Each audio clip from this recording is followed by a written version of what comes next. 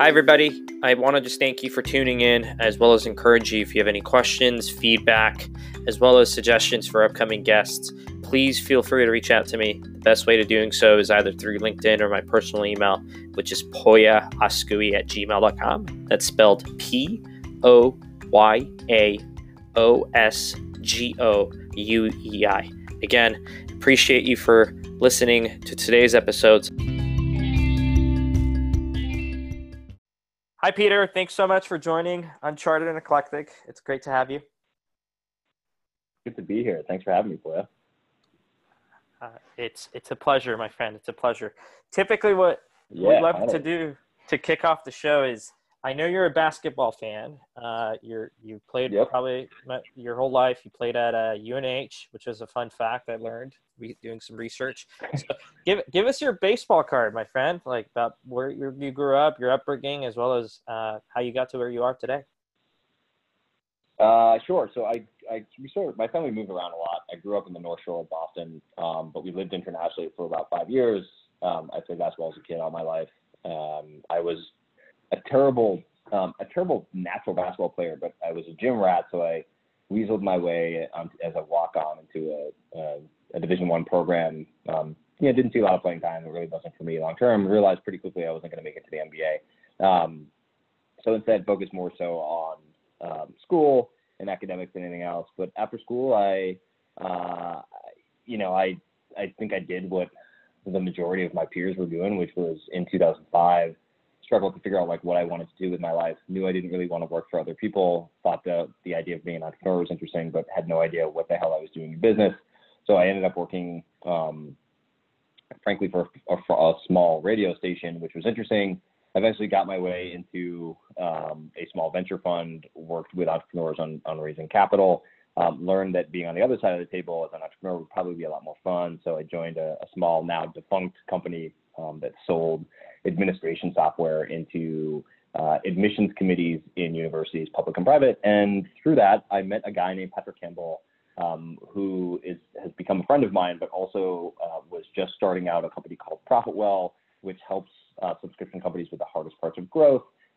He was dating a woman who lived in the apartment next to me and said, "Hey, I'm working on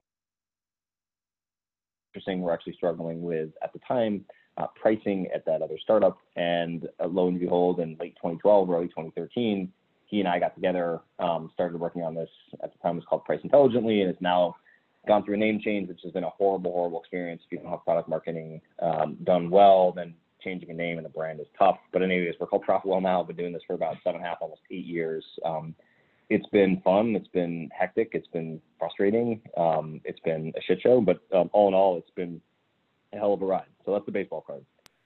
Well said, well communicated. You have such a diverse background. It's hard to nitpick where we want to kind of kick it off. So I guess the first question I would have is, looking back, whether it's basketball, the various jobs you've had, being in the radio industry, working at the VCs, what experience would you say has shaped you the most to become the person you are today? Like, whether in a challenging way or that's at least had the most impact? I think we, probably like yourself too, Poya, to some degree. ProfitWell is a bootstrap startup. We don't have any venture funding. We don't have any outside investors. The growth of the business has just been on the backs of customers. And it sounds really sexy to say that. I think a lot of times when we talk about being a bootstrap startup, people, their ears perked up, or ears do perk up because we've been doing it for so long that we must be doing something right. And the reality is that, yes, it feels good to own all the equity and have all the employees be, significant stakeholders in the business. But the reality is it makes things harder. We don't have a giant balance sheet that we can live off of. It makes you a lot scrappier. It makes you earn every dollar to the nth degree. It makes you really frugal as far as what you spend money on. So I think if I looked at what has shaped me, or I guess to a degree us as a business, and had us be somewhat successful, I guess, in some people's eyes, is we've had to work for every penny that we've earned, and doing so as a bootstrap startup has given us an opportunity to do that, I think, in a way that other companies or other employees at other companies don't get the chance to do. There's more of a safety net at other companies that are venture backed or that have a ton of money on the balance sheet. And so I think it's been a wake up. Every day is a wake up call for this because even though we've been around for almost 8 years, every day is still it's harder than the last. And growing a business is challenging in and of itself. Doing so without fresh capital on the balance sheet from an outside or institutional investor makes you really careful about the money that comes in and the money that goes out, and treating customers the right way, and treating prospects the right way, and treating the market the right way, just in general. So I think it's probably what has shaped me to answer your question is probably the last 8 years has probably shaped my perspective on what it means to work hard and be, I think, successful in some way. I don't think we're successful to the degree that we'd like to be successful, and obviously I don't know how you define success, but I think we feel pretty good with where we are today, but unsatisfied with where we really want to go. Yeah, one of the things we bring up is, however you want to call it, delight the customer, see customer feedback, especially in the early days, right? You don't have a board, but you have your customers that are essentially your board because they're paying the bills, right? In some ways. Yep. So you've been on this journey for 8 years, right? And you folks have scaled and grown incredible. So like you're 85, 90 employees now, I'm assuming, if I'm correct? Yeah, just about that. Yep. Yeah. So one of the things you bring up is, look, in the early days, instilling those values, right? Whether it's like delighting the customer, making sure the customer's voice is heard. As you scale, it becomes tougher and tougher.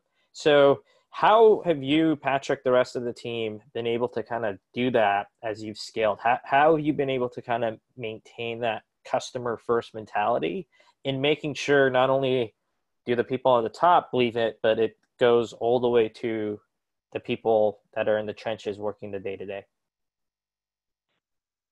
This is a really tough question, or it's I guess maybe an easy question. It's a really tough one to answer, and I don't know what works for us may not work for other people. But I think to your point about leading from the top, this is critical.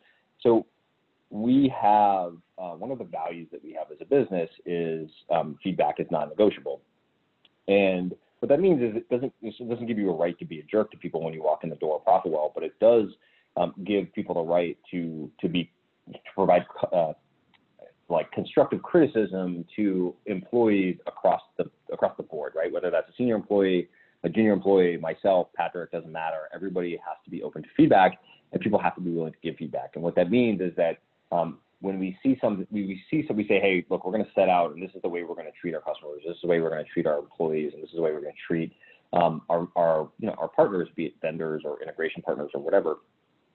We try to uphold that, and where people sort of fall out of line, we empower, the everyday person at Profitwell to make sure that they're, keeping people accountable by providing constructive criticism and feedback just at large.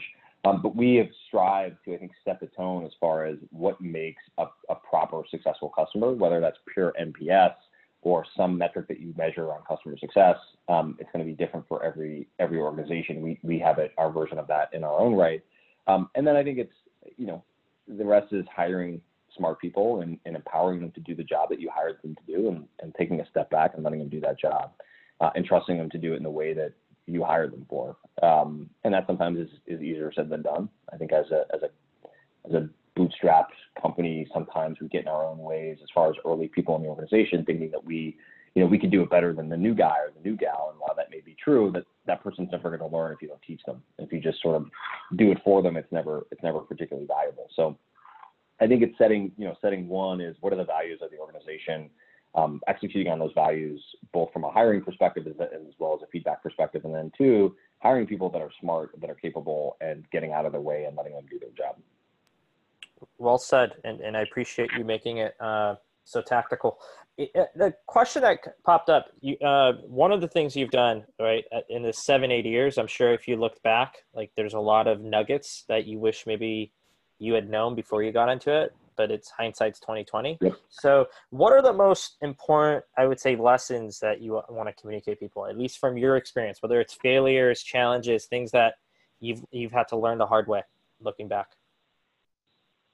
I think I always end up coming back to communication.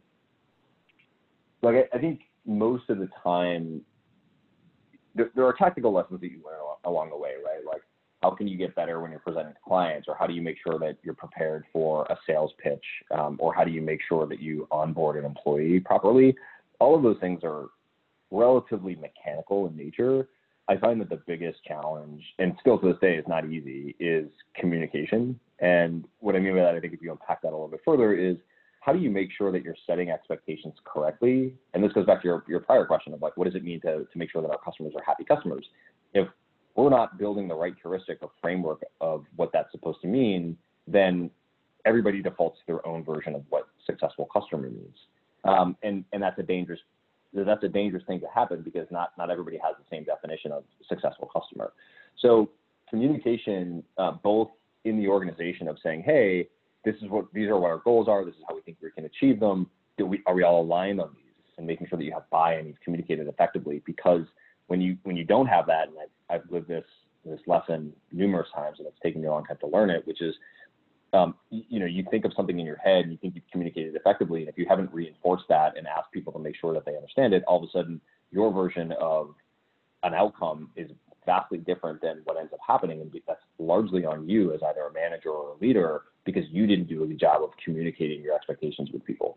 And the other side of communication is anybody who works in a small growing company, frankly, or any size company, I suppose, but a startup in nature, is there's always a lot of passion, there's always a lot of fire, and that's true because founders and executives at small companies tend to be very passionate. And with that passion, sometimes can come frustration and emotional tolls that it carries on the rest of the organization. And I think in order to keep that stuff in check, you have to be able to communicate effectively with people that may not share that type of passion.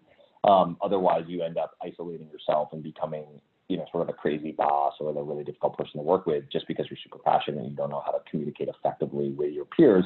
And at the same point, if your peers aren't giving you feedback that you're communicating like a jerk, that's not helpful either, right? So communication is just the biggest lesson that I continue to learn, and I always take away, I should have communicated better. How can I work on that? So I don't know if that's helpful, but that's how I think about it. Yeah, it's very helpful. And there's two nuggets that you brought up, right? One is like, how do you communicate at scale, right? With the whole group, with the organization. But the other side of it, right, is how do you communicate the way your people that you're managing want to be communicated? How have you been able to balance the two, right? Whether it's through one-on-ones or however, like, because the way I like to be communicated might be different than Patrick or someone else. Like, how have you learned to balance the two over the last couple of years for yourself? Yeah, it's really interesting. I think this is like a growing process. My personality is I rank very, very far or very high on the EQ spectrum. I'm far more empathetic leader than I am like how would I describe it? Like a direct, tough leader. I am less Bill Belichick. I'm probably more Pete Carroll as far as football coaches go. And I think when I was young as a leader, what I would do is I assumed that everybody wanted me to be the warm, fuzzy, cuddly type of person when we had one-on-ones, or really reinforce all the positive messages. But the reality is that's actually not true. And so what do I do now? I think to answer your question, what I try to do is when I first hire people and when I first meet with them, I try to ask questions like, how do you like to be communicated with? How do you like to be given feedback? How do you like to be praised? How do you like to receive criticism? Because everybody's also different in their own right. Some people want to or don't mind if they're criticized in public, be it in Slack or in the office or something like that. Other people don't want that, right, for obvious reasons. And so if you don't give people a chance to essentially tell you how they want to be, praised, criticized, communicated with just in general, then you end up, again, defaulting to what you think works best. And that's not always great. Right. And one of the things that we have at ProfitWell is we talk about the platinum rule. And the platinum rule takes what is the golden rule. And the golden rule, as everybody knows it, is treat others like you would like to be treated. We try to take that one step further and treat others how we think that they want to be treated. So we try to get into the heart of, how they want to be communicated with, how they want to be taught, how they want to be, frankly, just respected, and use that as a proxy for growing people in the organization. And that was always a challenge for me because, again, I always looked at people like, oh, they want me to be the warm, fuzzy, happy-go-lucky guy. And the reality is that doesn't grok with 50% of the population of people that I was managing. And so it's another lesson, I guess, that took me a while to learn. Yeah, it reminds me of the book Radical Candor, right? I'm sure Yep. You're familiar with it. It's not only do you want to show people that you care about them, but you got to be Yep. giving that feedback when it's necessary while being empathetic. So very helpful. I like to kind of pivot in terms of like the now. So how are you guys adjusting to the current situation, right? I know you've somewhat been familiar, or at least are familiar with like this remote work, having two offices or multiple offices, but obviously it's a lot different now. So how are you guys adjusting, and what are some of the maybe processes you've put in place that you think are having a positive result? What's interesting is that, like, I think you could, everybody's going through this, right? Like, I don't know if what Profitwell does is like great or if it's Sure. perfect. It seems to be working okay for us, but I think, like, who knows? And the reality is, like, we're in week 7 of this, and who knows where we'll be in another 7 weeks, because every day is sort of different. I think we saw pretty quick. We're not a huge team, and our sales organization isn't that big. And we saw pretty early on, and I'm sure other sales leaders did as well. A lot of our prospects, essentially, that were in our pipeline, and boy, I'm sure you went through this as well to some degree, which were like, hey, we really want to buy Profitwell or buy Price Intelligently, one of the two offerings that we sell, but we're so uncertain. There's so much anxiety about where the world is going. We're just essentially going to seize up and go on a budget freeze. We saw that sort of a couple of those messages in like, I would say, like mid-February for people that were ahead of the curve. And I remember talking about that with the leadership team that we have at Profitwell, saying, hey, this is something we should be aware of. I don't know if we have taken the action on it, but we need to be aware of it. And lo and behold, I think the curve caught up with all of us. And I think one of the things that we did is we tried to change our messaging. I mean, this was after lots of conversations of like, who do we really serve in a time like this? And we decided that there are people that we serve that could use us and our services and our products just as much today than they could have 6 months ago.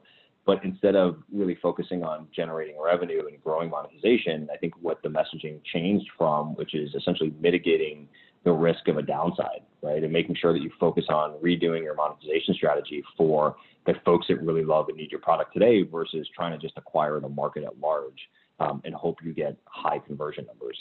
And so we changed our messaging really quickly. We have a lot of events, because of the work you do at SaaStr.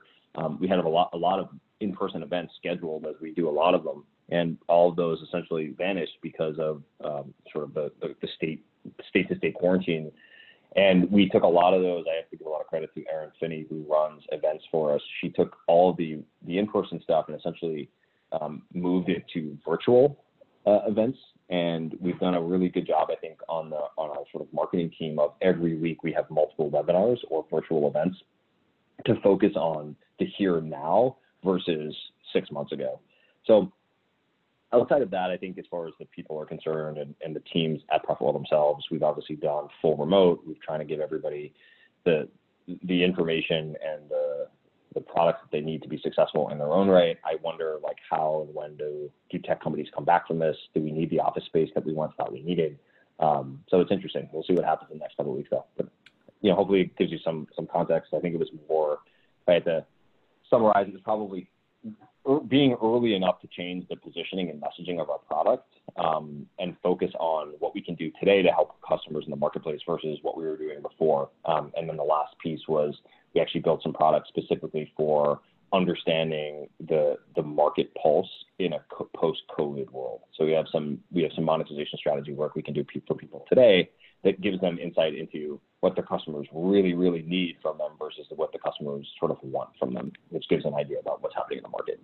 Yeah. So I want to call out a few things you brought up. One, you got to be agile. So credit and kudos to Erin and the team for kind of making that pivot as soon as you can, right? The sooner you can make the adjustments, the more successful you can have, right? The whole the plans, the playbook go away, right? At least for the short term, you just got to adjust.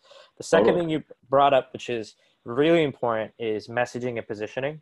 Like what used to work previously, it's new territories now, right? And like you almost have to unlearn everything you've freaking learned in some cases, right? And you got to start new.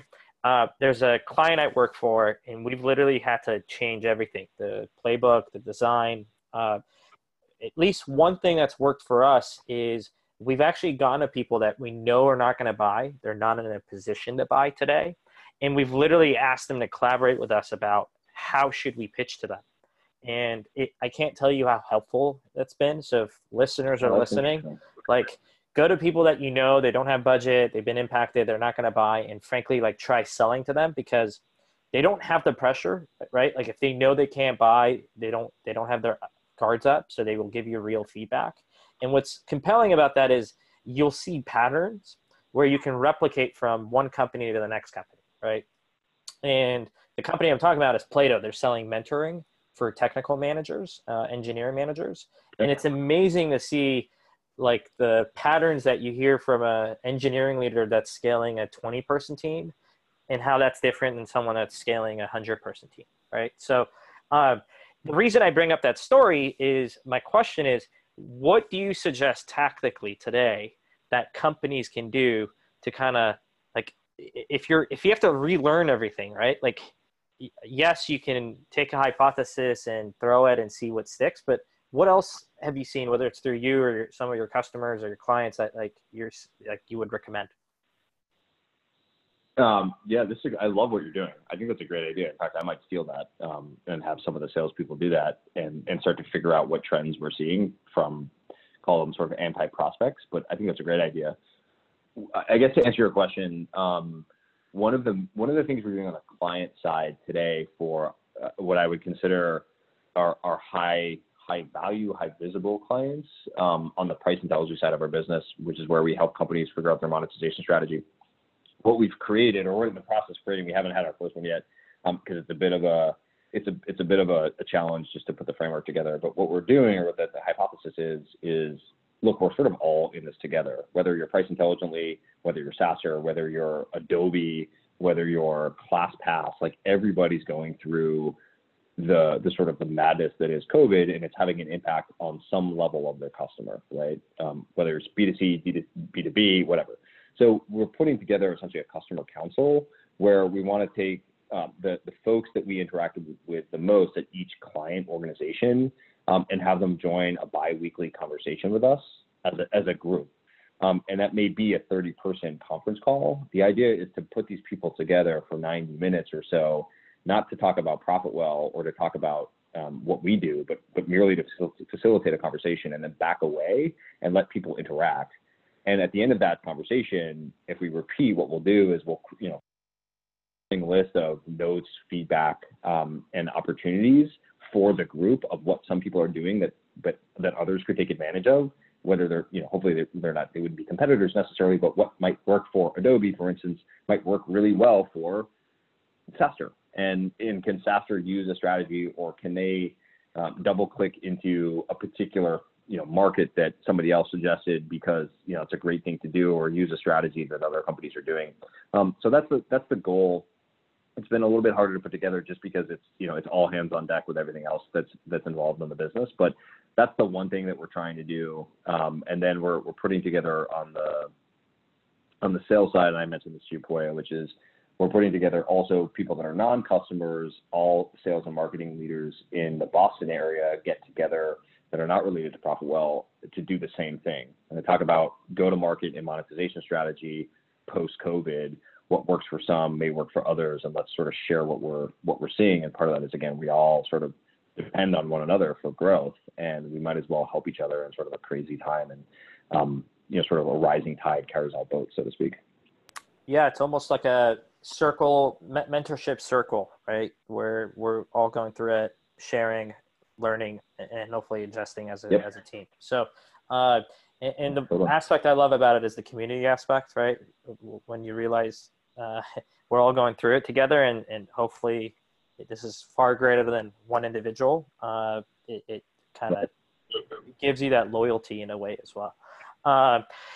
One of the things I didn't have the opportunity to do, and I'm sorry to do it now, is give us some context on like ProfitWell, what you guys do, like why people should listen to you, like what's your expertise. I know we're doing it halfway through our call, but it's been such a good call that I didn't have the opportunity to ask you yet. So here you go. Oh, you flatter. What is it that we do, and why? I don't know why people should listen to us. Sometimes I think I have no idea what I'm doing on a daily basis, but I'm surrounded by incredibly smart people that definitely do. So I don't know if people should listen to me, but they should listen to my colleagues. And what I would tell you is that ProfitWell, part of the reason why we started the business 8 years ago is that we saw in sort of the SaaS ecosystem that was still sort of in its infancy, so to speak, was, at the time we focused on pricing, so helping companies price their product, and nobody in SaaS was talking about pricing. Everybody was talking about acquiring customers and driving acquisition numbers, and retaining them to some degree. But primarily, I think as a byproduct of Silicon Valley investing heavily in SaaS companies, those VCs really only cared about one thing, and that was top line numbers from a conversion perspective and acquiring as many customers as you could. But the fallout from that is that many of those customers that people were acquiring weren't particularly good fits. And that was partly because they were priced wrong, or they were packaged wrong, or they didn't have the right value metric, or they were just going after the wrong persona in general. And so at the time, it was called Price Intelligently. What was born out of it was essentially a people-powered product. We had some software. We had a bunch of algorithms, collected data from the market. We ran that data through a bunch of different algorithms. And then we worked with people on the back end to essentially create recommendations around going to market with pricing, packaging, positioning, personas, structure of pricing, et cetera. That changed, or it didn't really change, but it evolved a couple of years later when we built a pure product called ProfitWell. And ProfitWell is just a free financial metrics tool for any subscription business out there. It plugs right into Stripe, Zuora, Braintree, Chargeify, ChargeBee, Recurly, you name it, will plug into it. And what it does is provides free metrics and your MRR, your LTV, churn, et cetera, et cetera. And it does so, I don't know if this is the party line here, but it does so in a way that makes it really easy for people that don't necessarily work with Tableau or Domo or Looker to understand what's happening within their business. We get some engagement level data in there. We have a bunch of segmentation possibilities as well. And then on top of that, we have a product called Retain.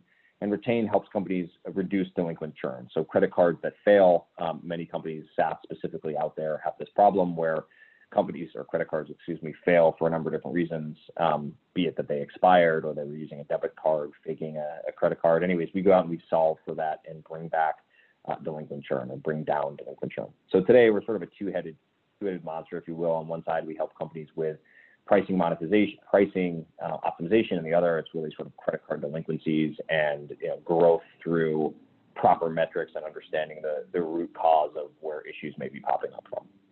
So, and then I think you asked why should people pay attention or listen to us. I don't know if they should listen to us necessarily, but they should listen to the data. So what's unique about ProfitWell is we sit on top of about 18 or so thousand SaaS companies that are all running through our system. And so we have a unique lens into the subscription landscape where I usually say subscription economy, and I sort of have to give a hat tip to Zuora for that, because they own the terminology subscription. The subscription economy, and we work well with those folks, and they do great work. But yeah, the subscription economy is coined by Teen, the CEO of Zuora. But we have a good insight into what's happening within that ecosystem. And so the data that we publish on a fairly frequent basis in aggregate tells some pretty interesting stories about what's happening today, where we think the future of the market's going, et cetera, et cetera. And so listening to us is one thing, listening to the data is totally separate. So. Well said. Yeah, you can't argue with data, right? And reason. Yeah. Look, I'm going to keep bringing it back to the now, because it's what people might have top of the mind. One of the things historically, right? You, Patrick, the ProfitWell team have been huge on is this concept of like value selling, or at least having your price tied to value. And if I'm incorrect on that, let me know. A couple of questions there is like, what have you seen? Like, value gets thrown around. So like, how do companies do that? What have you seen work well from a perspective of how do you tie the pricing to the value you create, right? And then the other aspect of this question is, look, what might have happened before is different than now. So like, has that stance for you changed? And what I mean specifically is if a company is having difficulty paying for your product, do you think it's important to maybe have some sort of flexibility, and what have you seen be kind of good at scale to do with clients? Yeah, good question. I think if COVID has taught us anything, or the market has taught us anything right now, is that value selling is probably more important than it ever has been. I think if we back up and we try to define what it means to sell on value, it doesn't have to be sort of this perhaps sort of scary monster. The idea of selling on value is essentially what we as consumers buy on every day, in the sense that like you have to get at the heart of the difference between what I'm willing to spend for a particular product, be it a piece of software or a cup of coffee in the morning, versus the value that it provides to me, right? That coffee provides me a caffeine boost in the morning, or I get to, go out with friends and have a cup of coffee in the afternoon, right? And so there's some social components to it, versus a piece of software allows me to do my job better, or allows me to generate more revenue or save on costs. And so what we've always done when it comes to Price Intelligently and the services we provide there is we preach this idea of getting to the heart of where companies and buyer personas see value. And so how do you actually figure that out? Unfortunately, the way that most people have figured this out in the past is they take a price point and they throw it up against the wall and they see what sticks. And the problem is that price point doesn't necessarily stick for most people. And the reason for that is that the human brain doesn't understand single digit price points, right? Or just price points in general. I don't necessarily know, Poya, that the phone that I'm talking to you on today costs $999, but I do know that it's more expensive than the cup of coffee that's next to me. I also know that it's less expensive than what I pay in rent every month. And so I have sort of a spectrum of value. And what I would tell practitioners out there, or people that are trying to struggle with, getting to the right price or selling on value, is, you can weaponize the way that the human brain thinks about value in a particular way. And the way that we do that is to start to understand where price points get so high that no matter what value you provide to your customer, they can't consider purchasing it, all the way down to essentially when is a price point so low or inexpensive that you're actually going to question the quality of what that product does or what that service provides to you, right? And the easy example here is that, look, in the morning, if you're really hunting down a cup of coffee, you might be willing to pay significantly more than $5 for a cup of coffee. But if you've already had a couple cups in the morning already, and someone says, "Hey, I have this amazing cup of coffee, would you pay $5 for it?" You're probably going to say no, right? It's just not worth it at that point. So this is at the heart of what we do for our customers. But again, it's something that's relatively simple for people out there to do on their own, which is to get at the heart of where value is from a pricing perspective. And then when it comes to sort of the product categorization around functionality and features, we talk a lot about forcing people to make trade-offs. What I mean specifically by that is it's much better and much easier to ask people to, instead of stack ranking features or functionality of a product, to actually say what's most valuable versus what's least valuable, right? And just going back to that coffee example, you can have coffee that's in an ergonomically designed cup that fits in your cup holder. You can have coffee that's sourced from the lush mountains of Brazil. You can have coffee that is sweet, or you can have coffee that is portable with a straw. And you can only have one of those things. Which one would you pick? And all of a sudden, if you do this over enough consumers, you start to get at the heart of really some trends around how people want to consume their coffee. And if you find out that you're in a hot climate, most people don't care about the ergonomic cup. They don't care about the origin of the coffee or the flavor. They just care that it's portable and it has a straw because it's probably iced coffee.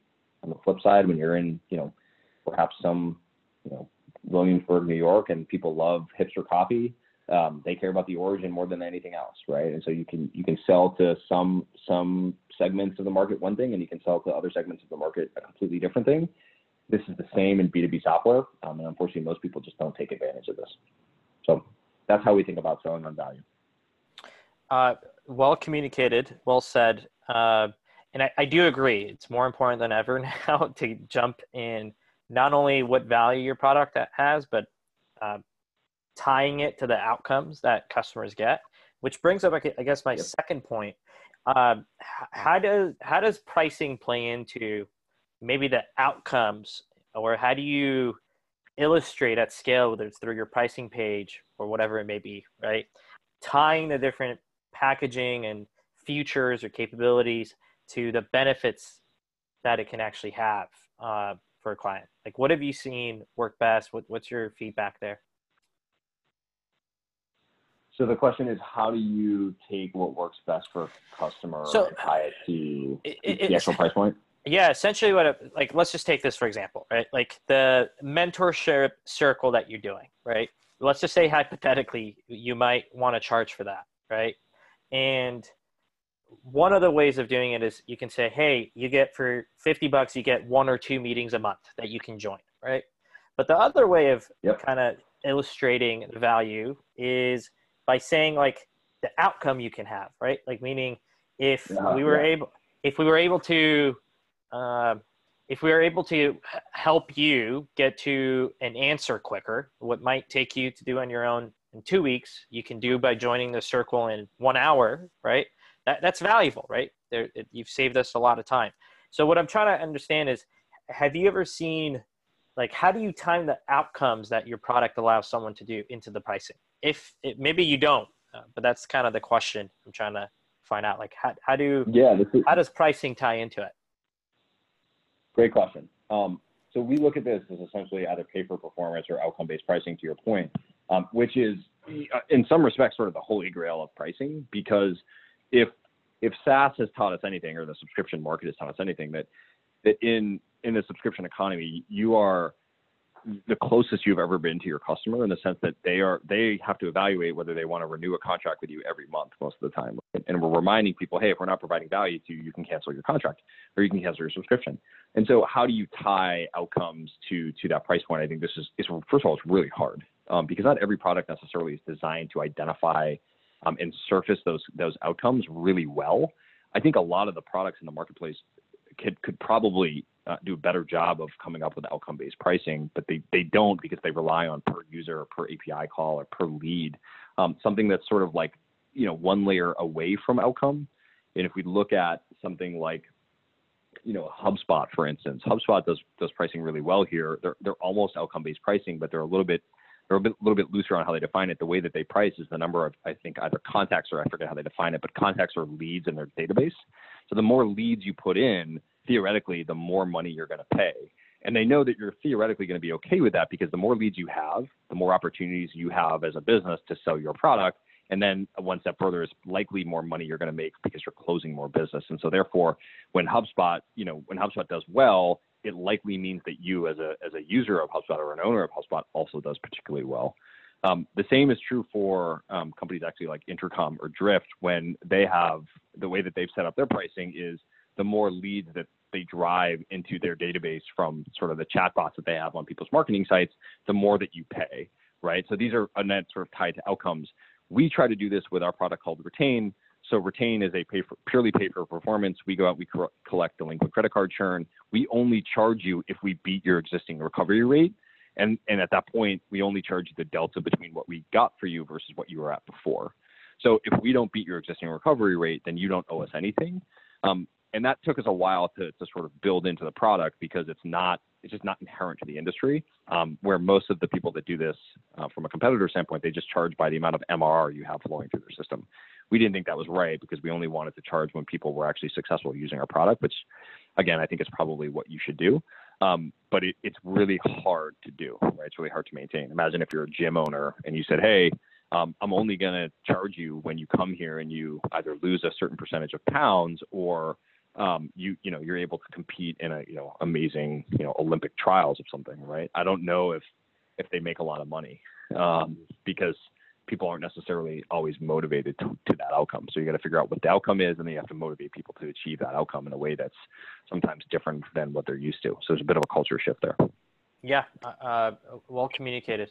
I'm going to change topics, because you keep bringing up one of the things you keep bringing up is this concept of value, right? Like, and this is an example of your Retain product. It reminds me of Segment and Amazon, right? AWS, like how they price themselves. It's the more you have success, the more they're going to charge you. But in theory, you'll be okay with it because you're getting value out of it. So on the other side, right, from a customer-facing perspective, I'm assuming you run the sales team, the customer success team.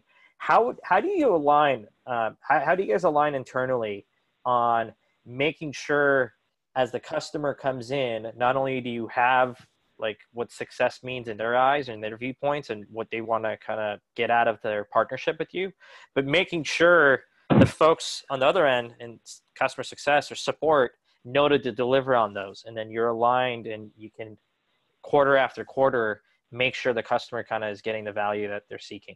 I'm sure it's hard to do this for your 18,000 freemium customers. So that's a different story. Yeah. But for your larger customers, what have you guys seen work really well? You're right. This is really hard. And I think this is not something we're perfect at as an organization yet. When I think what we try to, and this goes back to my point earlier about what's really important and what's really hard as you grow a business, and that's communication. Because if you're not communicating, if your sales team isn't communicating effectively with a prospect or a potential client by saying, hey, it's not, I don't just want to sell you this product and close a deal. What I want to do is I want to understand what your ultimate outcome is. If your outcome is the business that we sell to when they're working with us on, call it increasing, they're well, not necessarily increasing, but revamping their monetization strategy. For some customers, that may not be about increasing revenue. It actually may be about opening up a channel in a different market, and they need our help to figure out what that product's going to look like as far as success in that market.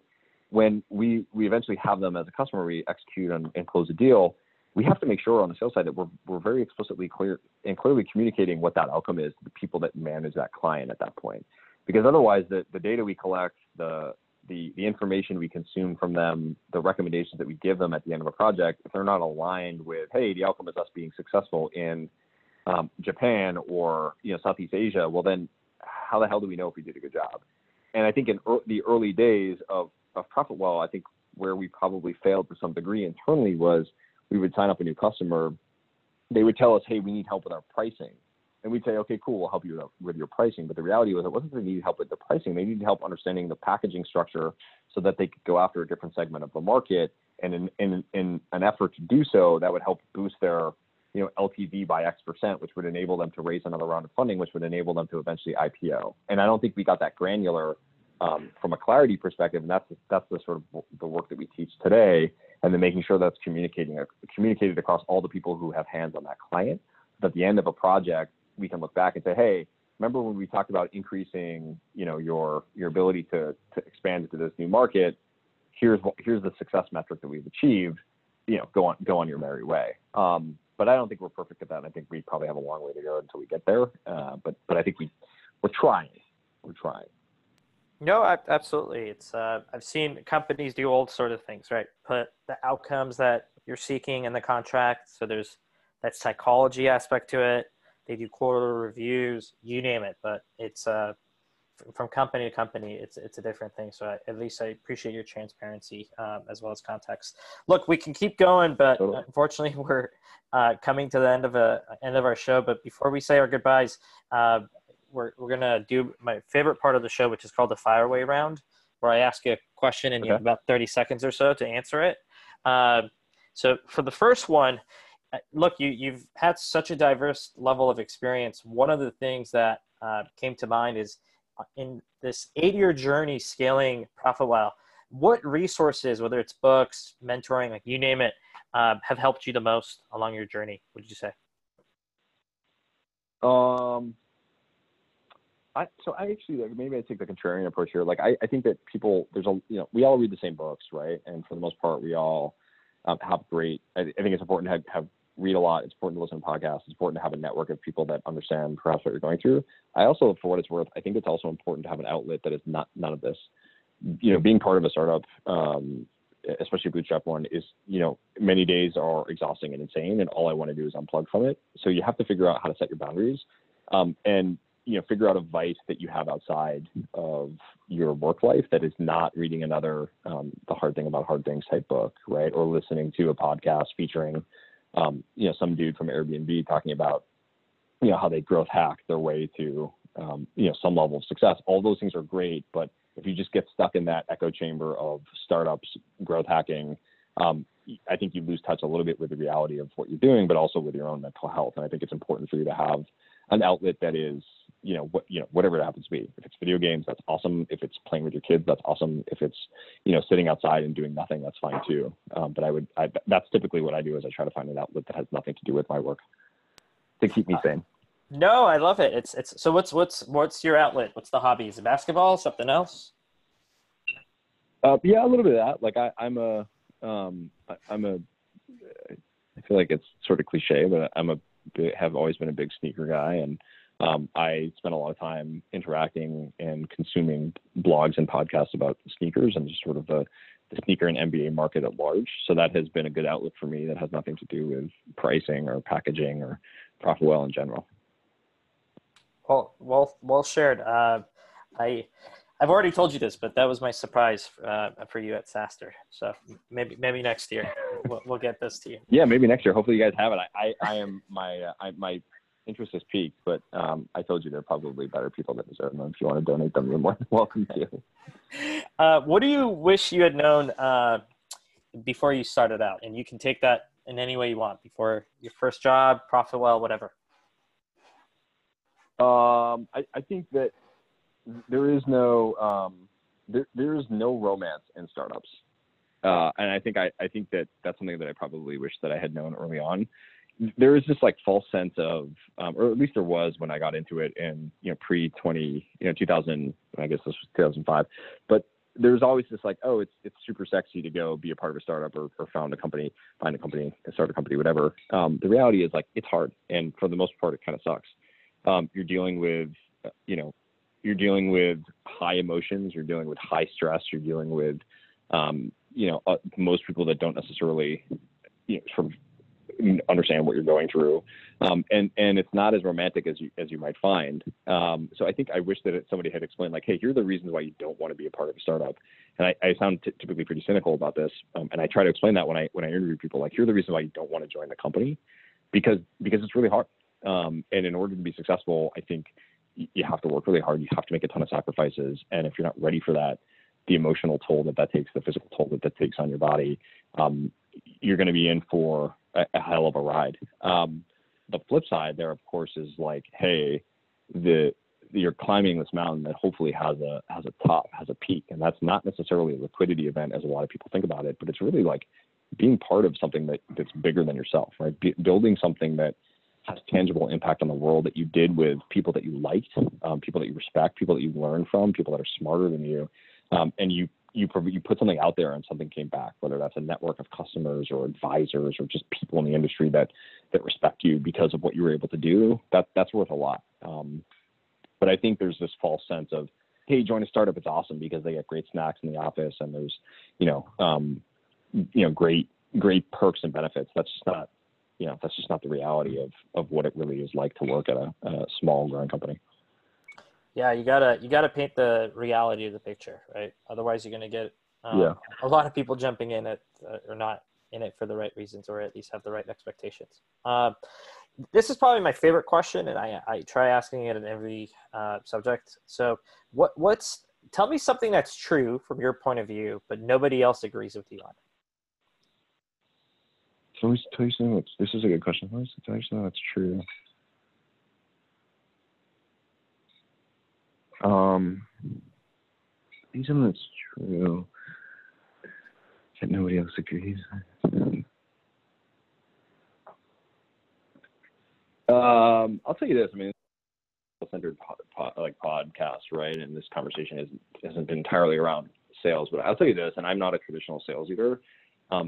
I think, especially in Silicon Valley, I think the market focuses far too much on the wrong sales metrics. I think we are in love with this idea that sales is a numbers game. And I actually think that the more that the markets change and evolve and people evolve and sellers evolve, I think it becomes less of a numbers game, more of a human game.